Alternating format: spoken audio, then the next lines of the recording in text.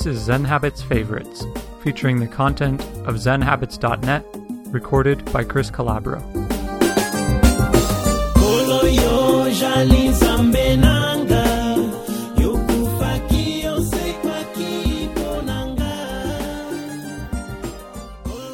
Make it your job.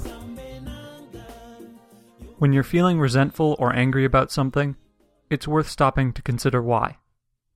This morning, I woke up to a dirty kitchen, and as I do most mornings, I started cleaning it up. Washing dishes, wiping counters, putting dishes away, and so on. I do this a lot. And I found myself feeling resentful. Why didn't other people clean this up? Why am I the one who has to clean it up all the time? And I watched my resentment. And I saw at its root a feeling of entitlement, that everyone should do things the way I want them to do it. A feeling of wanting to control others. A feeling that others should be what I want them to be.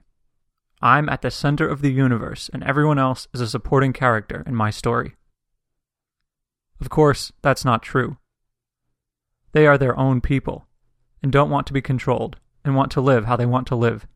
I'm only a supporting character in their lives. So I could have tried to force them to act my way. Better, I could teach them to clean up after themselves, to pitch in and be good members of our family.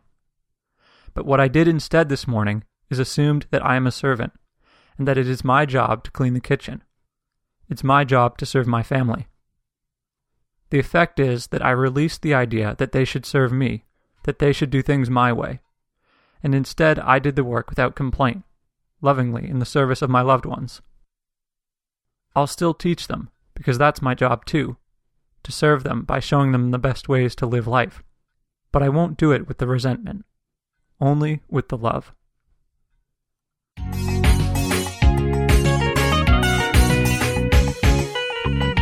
Zen Habits Favorites is produced by Chris Calabro, with material from zenhabits.net. For more audio, visit zenhabitsaudio.com.